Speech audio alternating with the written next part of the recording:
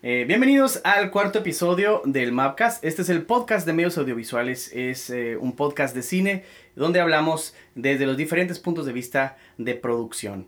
Con nosotros está la especialista en fotografía. Ella es Rosy Beltrán. Por el lado de la animación y el modelado tridimensional es Humberto Orozco. Y en las clases de pilates, Luis Felipe López, su servidor. Hablando de la sensación de vamos a tratar, Rosy, tú y yo vamos a hacer equipo para convencer o no a Humberto, que va a ser el objetivo de nuestro experimento el día de hoy, el sujeto de nuestro experimento. Es el conejillo de indias. Ajá, sobre la película Pixels. O lo vamos a convencer de que no la mire, o lo vamos a convencer de que la mire, pero lo vamos a argumentar, ¿te parece? Me parece. Muy bien. ¿Qué podemos decir de la película? Dirigida por Christopher Columbus. ¿Cuál es el pedigrí de este vato? Este director fue el de Harry Potter, parte 1, las primeras dos partes, ¿no? Ajá, así es. Es el guionista de Gremlins, es el director de la película Mrs. Doubtfire, una de mis películas favoritas. Y una de las mejores actuaciones del ya fallecido Robin Williams. ¿Cómo se involucró en este proyecto? ¿Quién sabe? Yo no sé cómo le llegó la idea, pero hay entrevistas en internet en donde dice, esta es una de las ideas originales, más originales que me ha tocado ver de Hollywood en mucho tiempo. O sea, él dijo que le presentaron el guión y se le cayeron los calzones al vato. Pero bueno, el guión está basado en un cortometraje de 10 minutos que se llama Pixeles, que es de un animador francés que se llama Patrick Young. Y de hecho el corto está bien bonito. O sea, visualmente está muy suave. Visualmente está muy bien realizado Pero debo decir que no son pixels, son voxels, ¿verdad, Humberto? Son voxels. Porque tienen volumen. Sí, es un cortometraje muy bien hecho, tiene una estética muy particular. Usó sin licencia, ¿no? En algún momento personajes de videojuegos. De Atari. Así es, y bueno, lo tomaron como el pretexto, ¿no? Para crear esta película estelarizada por el buenísimo de Adam Sandler. ¿Qué onda, Rosy? ¿Qué te pareció?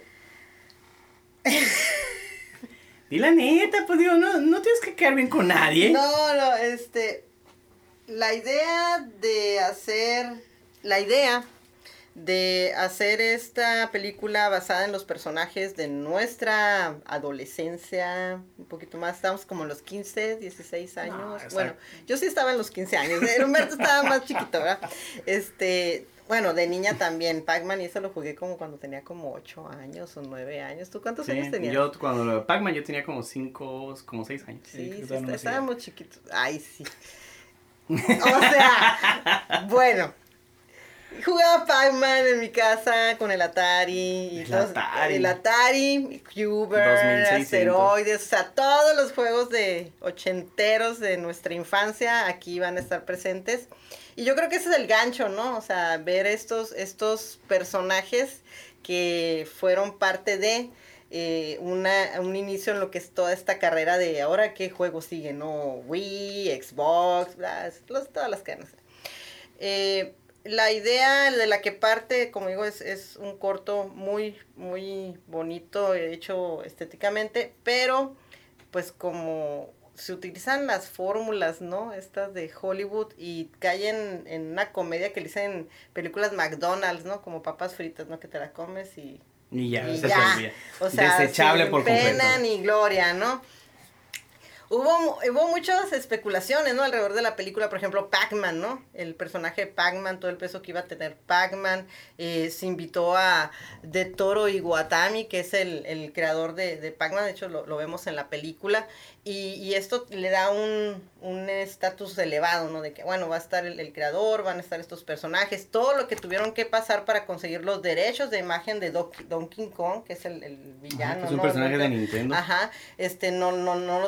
No se los querían soltar, entonces hubo ahí varios tiempos de gestión. Entonces todo esto, pues tú te esperabas algo como más concreto, ¿no?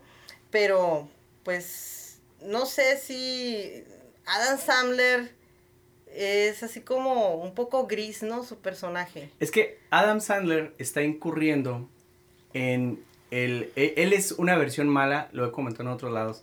porque de hecho lo platiqué con mi esposa esto, él es una versión mala del síndrome de Al Pacino y de Robert De Niro, porque ya no puede hacer otro papel más que Adam Sandler. O sea, película que le pongas a Adam Sandler siempre es esta persona en sus 40s, que está cansado de la vida, que no se sorprende de nada, que es sarcástico, que todo le da flojera, que tiene un chiste o que tiene una... Gracias, producción, estoy de acuerdo en lo que dijiste.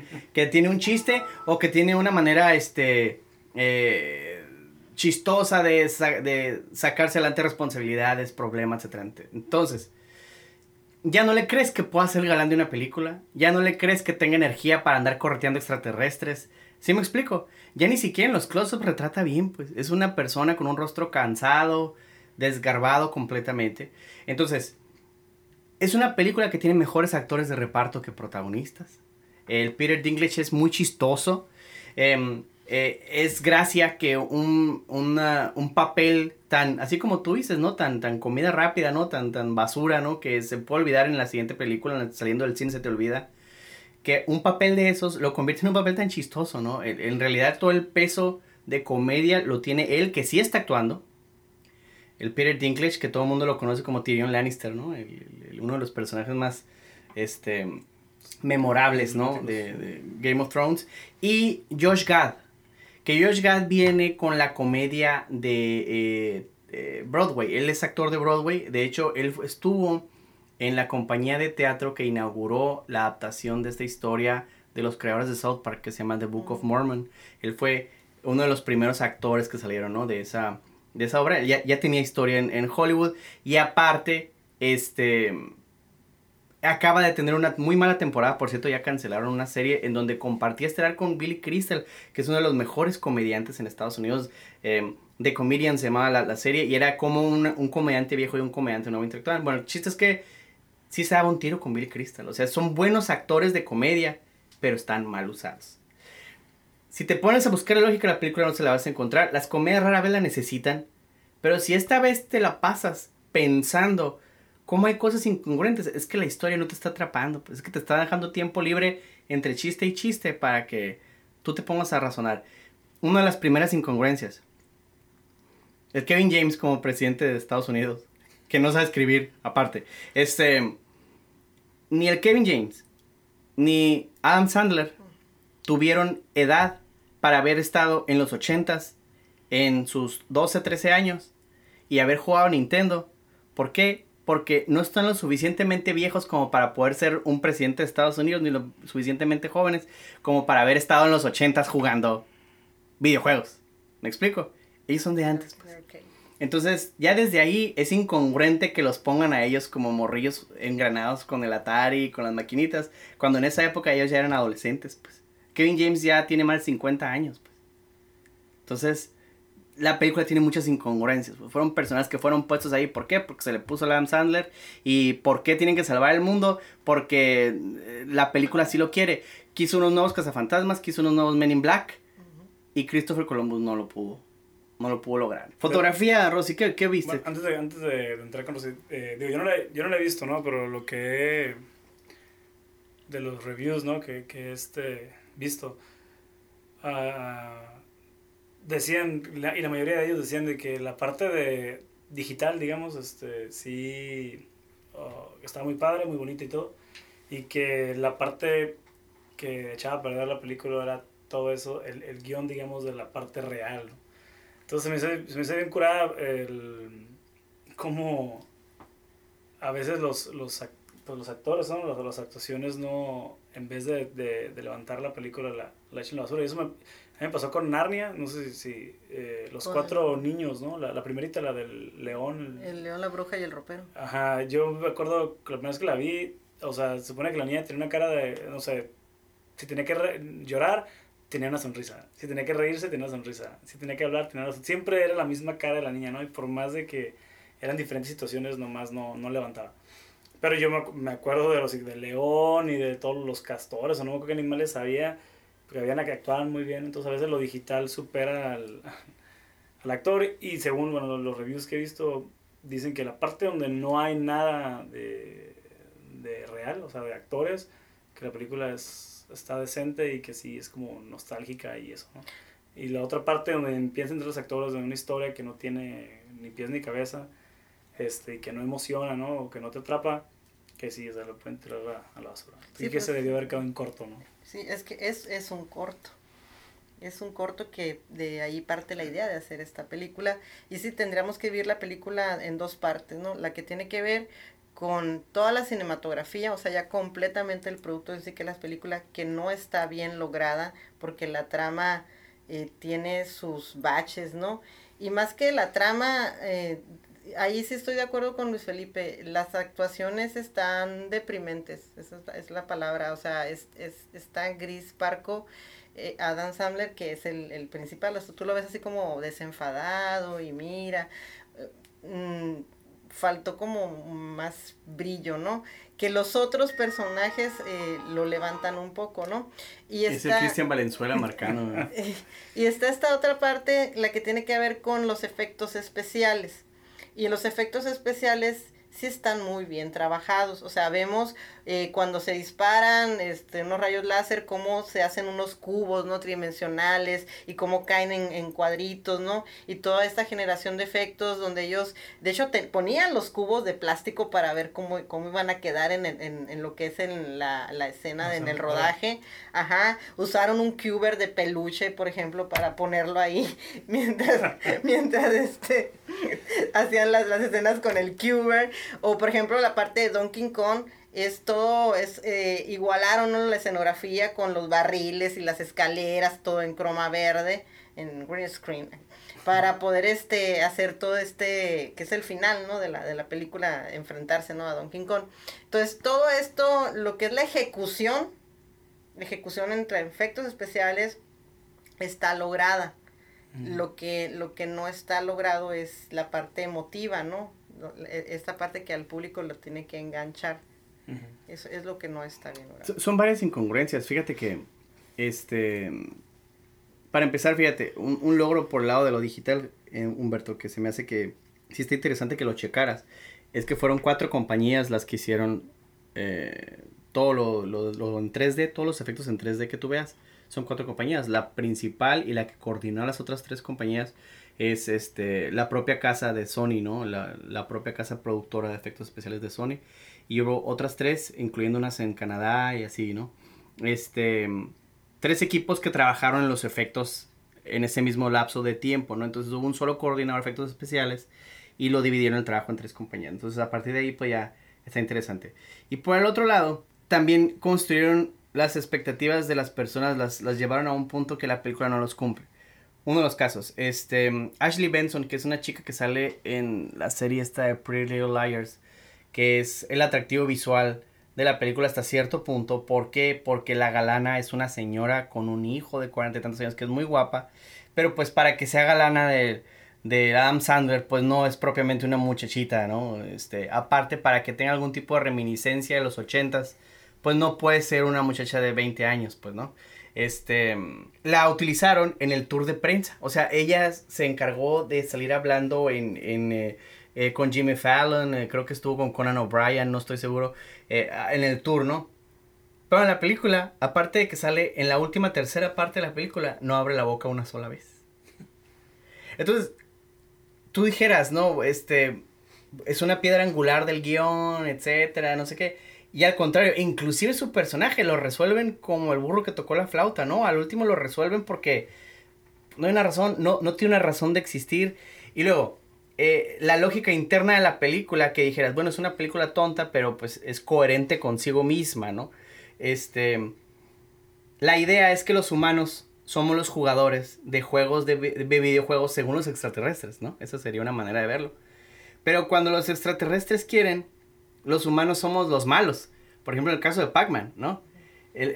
Nosotros fuéramos si nosotros somos los que disparan en 100 pies, ¿no? O si nosotros somos los que van a cazar a los que están brincando barriles con Donkey Kong, pues lo lógico fuera que nosotros fuéramos Pac-Man, porque nosotros queremos, obviamente, sacar los puntos, comernos a los fantasmas, etcétera, ¿no? Pero cuando se les pone, nosotros somos al revés, pues, o sea, y nunca te dicen por qué cambian las reglas. Pero cuando la película tiene un nudo, ya para deshacerse en la última escena de la película, ellos dicen, los humanos rompieron el trato, que nunca supimos cuál trato era. No, hicieron trampa. Hicieron trampa, vamos a atacarlos. Pero sí hicieron trampa. ¿Cuándo hicieron trampa? Acuérdate que cuando estaban... Ay, spoiler, ¿no? Cuando estaban... Y Rosy haciendo, no era su nombre. Cuando están los fantasmas, aparece de repente una calle y de repente aparece en otra y dice, ¿por qué llegó tan rápido? Y ya pues resulta que aquí en los lentes tenía el código y por eso brincaba el espacio y por eso hizo trampa. No es trampa, es el poder del programa. Yo no sé en qué momento se dieron cuenta de eso, pero... Sí, lo explican ahí en la película. No, sí, lo de los lentes. Ajá. Pero los aliens. Los aliens se dieron cuenta de eso. No lo explican, pero ahí está. Sí te lo muestran. Me lo muestran. Bueno. Está implícito. El punto es que visualmente está muy suave. Actualmente no es buena película. El guión tiene muy poca congruencia consigo mismo. Y creo que también lo dije en otro lado, en las pláticas que tengo con mi esposa, que también grabamos, que subimos a YouTube, el error más grande que tiene esta película de Adam Sandler es Adam Sandler. Hace poquito, de hecho, te platiqué en el estacionamiento, ¿no? Que me tocó leer un artículo de una encuesta de qué pasaba con un sondeo interno que hicieron en Sony, ¿no? Sobre qué podemos hacer para mejorar la empresa, todo ese tipo de cosas que a veces recursos humanos, ¿no? Maneja para como que medir la situación de recursos humanos, precisamente del personal en este tipo de empresas. Y lo primero que dijeron es muchos cuestionamientos de por qué, si otros estudios están tomando riesgos o en contraparte están produciendo sagas tan exitosas, por qué Sony sigue poniéndole dinero a las producciones de Adam Sandler. Pues la lógica es porque vende entradas, ¿sí? Pero resulta que con la salvedad de Los Cuatro Fantásticos, que debutó hace una semana, que es un churro del que vamos a hablar en su momento, es un churro fantástico.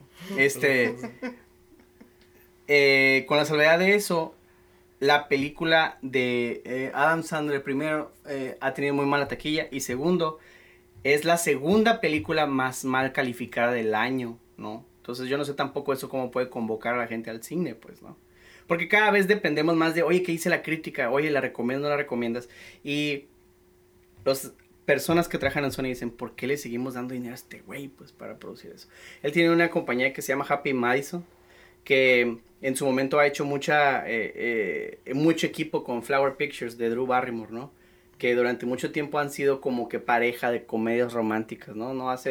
Creo que ni hace 2 años editaron su última película. No recuerdo el nombre, gente, pero de hecho no es tan mala. Creo que cuando sale con esta mujer... Le balancea el ki. Balancea, pero... La de las vacaciones. Sí, la de las familias, ajá. Fíjate que yo no sé cuál es el fenómeno Adam Sandler, ¿no? Pero el cuate, tú lo acabas de decir, vende, porque su película está arriba de los $100 millones. Y es una película que ya recuperó lo que invirtió. Entonces el vato, este cuate es una persona que te da a ganar. Pues, yo no sé, ¿no? La gente que está en la cabeza de la gente que va y paga su boleto para... Bueno, ustedes dos pagaron. Pero... Ya nos pasaste a embarrar. Era tarea. Pero, o a lo mejor por eso, ¿no? A lo mejor en las universidades los mandan a hacer tarea en la película de Adam Sandler. Pero, no lo sé. El cuate vende y genera lana y pues a los estudios es lo que les importa, ¿no? Y una película arriba de 100 millones regularmente... Bueno, que te dé más de lo que gastas, pues regularmente es una... Pero no ha recuperado, Humberto. No, sí lo recuperó. recuperó. Ajá, la película costó $88 millones. A nivel mundial va en 133, casi $134 millones. Estrenó el 24 de julio. Estamos hablando que tiene, 3 semanas. Va a cumplir 3 semanas. Sí, digo. Tal vez llega a los 150 si a lo mucho, ¿no? Pero digo, es una película que ya ganó, pues, ¿no? Entonces... Pero fíjate, y es interesante esto que lo digas, porque sí es cierto, los números no mienten. O sea, la película no fue un fracaso, no fue un éxito, pero no fue un fracaso. O sea, el estudio no perdió, pues, ¿verdad? Vamos a suponer que fueron $88 millones y fueron, hasta donde yo supe, $20 millones de promoción. Fueron $100 millones, ¿no? Vamos a suponer que recupera $50 millones más la inversión, ¿no? Entonces, pueden decir que no fue una pérdida para el estudio. Contra, por ejemplo, Los Cuatro Fantásticos, que le va a costar al estudio en inversión $60 millones. O sea, le costó al estudio el error de agarrar esa película. Pero te voy a poner el ejemplo de la película, la de Pacific Rim. Es una película que a los fans de Guillermo del Toro no a todos les gustó, ¿sí? Pero a nivel mundial, en Estados Unidos fue un fracaso. A todos tiros fue un fracaso en Estados Unidos. No recuperó la inversión. Pero a nivel mundial, incluyendo ahora la apertura del mercado en China, ¿no? Que China para videojuegos y para películas acaba de abrir sus puertas hace relativamente poco, ¿no? Aseguró una secuela en la forma de que, combinado todo, $400 millones. La película de Pacific Rim. Y están de acuerdo que a nivel, a lo mejor calidad narrativa o de producción, una película de Guillermo del Toro, pues, tiene más porcentaje de ser un éxito entre los fans que una película de Adam Sandler. Volvemos a la pregunta de los trabajadores de Sony. ¿Por qué le siguen dando dinero a Adam Sandler, pues? ¿Verdad? Porque contra $400 millones de una película que costó 50 y tantos, o 60 y tantos, que fue la película de Guillermo del Toro. Pues sí, pero a lo mejor es el riesgo, ¿no? O sea, quién sabe. O sea, hay más riesgo tal vez darle su dinero a Guillermo del Toro que a Adam Sandler. Adam Sandler, que ahí todas sus películas pasan los 100 millones. No sé por qué. Pues porque él es conocido, ya es un actor de renombre, los que son, entonces, a lo mejor les gusta eso, ese ¿no? tipo de comedia, ajá, le apuestas a lo que la seguro. gente conoce. Exacto. O sea, quiere decir que porque le apuestan al mercado doméstico, por eso Sí, nada más. Es como las novelas, ¿no? De Televisa. Hago 3 veces la misma versión de Mariela del Barrio. Pero mi raza la consume. Pero la van a seguir viendo. Exacto, ¿no? Y fíjate, y aquí lo que... Y se me hace triste ahorita eso. que leíste como la estadística, ¿no? De las entradas, ni siquiera es en Estados Unidos, o sea, el que le da el mayor empuje. En Estados Unidos fueron $73 millones. Es el resto del mundo, ¿no? Entonces, quién sabe, algo, ustedes colaboran. Ok. Bueno, no, pues si quieres hacerme sentir mal. Entonces no vamos a ver Los Cuatro Fantásticos. Y ya no vamos a hablar de... Oye, sí se me hace, ¿sabes qué? Sí se me hace, nada más, yo creo que es digno de comentarlo porque hay muchas, no sé bien cómo trabaja la bolsa, inclusive Humberto a lo mejor tienes una idea mejor de cómo funciona eso. Pero hay gente que no le apuesta necesariamente a las compañías que ganan, les apuesta a las compañías que no dejan de ganar, que no pierden, o sea, que no es lo mismo a construir, pero son compañías que están generando. ¿Por qué? Por lo mismo, pues, porque no hay incertidumbre, pues, ¿verdad? Porque no hay un arriesgue, porque no hay vamos a ver si pega porque Marvel se la rifó con los Guardianes de la Galaxia, o sea, tenía todo para perder, incluyendo el director, porque la película, una de las películas que hizo el director, no, el Gunn, ¿no? Se apellida, son buenas películas superiores, pero son películas muy raras. Si han mirado, ojalá tengan la oportunidad de ver la película Super, que dirigió él solo. Sí. Es una película muy violenta, muy cruda, de personas que están dañadas de su cabeza y que navegan con la bandera de superhéroes, ¿no? Y Disney le dio las llaves y le dijo... Y tomó una serie de decisiones arriesgadas, desde el soundtrack, el casting, el diseño de arte, ¿no? Desde la propiedad intelectual. Los personajes de Guardianes de la Galaxia son personajes que no tienen demanda, pues. No son un nuevo Batman y el morbo de ver quién va a ser el nuevo Batman. ¿A quién le importa quién es Star-Lord, pues? ¿A quién le hace una diferencia que sea Bradley Cooper, la voz de Rocket Raccoon? O sea, Vin Diesel haciendo un personaje que hizo una sola línea, ¿no? En diferentes inflexiones, pero es una sola línea. I am Groot. Entonces, ¿por qué unos estudios pueden arriesgarse de otra manera? ¿Por qué los estudios le siguen apostando a la segura? ¿Qué tan triste es? O sea, ¿qué tan poca oferta hay de buenos guiones, ¿verdad? O de ideas originales en la producción de cine, que de pronto hay inversión multimillonaria en historias que son pobres, ¿no? Y que si tú tienes 2 rayitas a lo mejor de juicio, entras y a la mitad de la película dices, no, pues ¿cómo puedo estar viendo esto? Pues es una porquería de película, pues. A pena de que son buenos actores, a pena de que tienen buenos recursos, buenos efectos especiales. Todas las licencias que pagaron de la música la hacen buena película. Las películas de Adam Sandler casi siempre han tenido buen soundtrack, ¿no te has fijado? Desde el Wedding Singer, 41st Dates, tienen tienen dinero para pagar buenas canciones, ¿no? Y están bien seleccionada la música de fondo, ¿no? Y resulta que ahora ni toda la nostalgia del mundo, que fue mi tiempo, que la mitad de las cosas se le fueron de noche a mi esposa y a mí me dijo, es que si eras niño, en los 80s tú jugabas con eso, ahí estabas, pues. Y ahora no sucedió, o sea, ni toda la nostalgia del mundo salvó la película para mí. Pues. ¿La recomiendas o no? Pues sí pueden esperarse a que la pasen en televisión abierta. Que la pasen doblada al español con unos locos videojuegos. En el 32, ¿no? Con Eugenio Derbez como Adam Sandler. Se pueden esperar, espérense.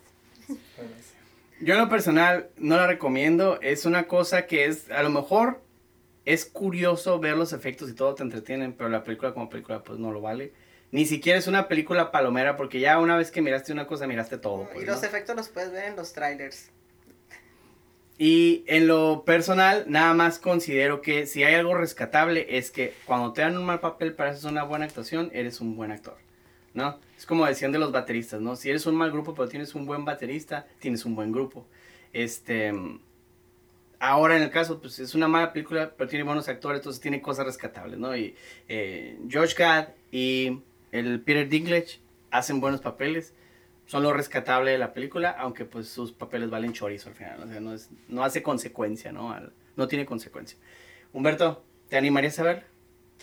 Pues solo por la parte digital, yo digo que sí la viera, ¿no?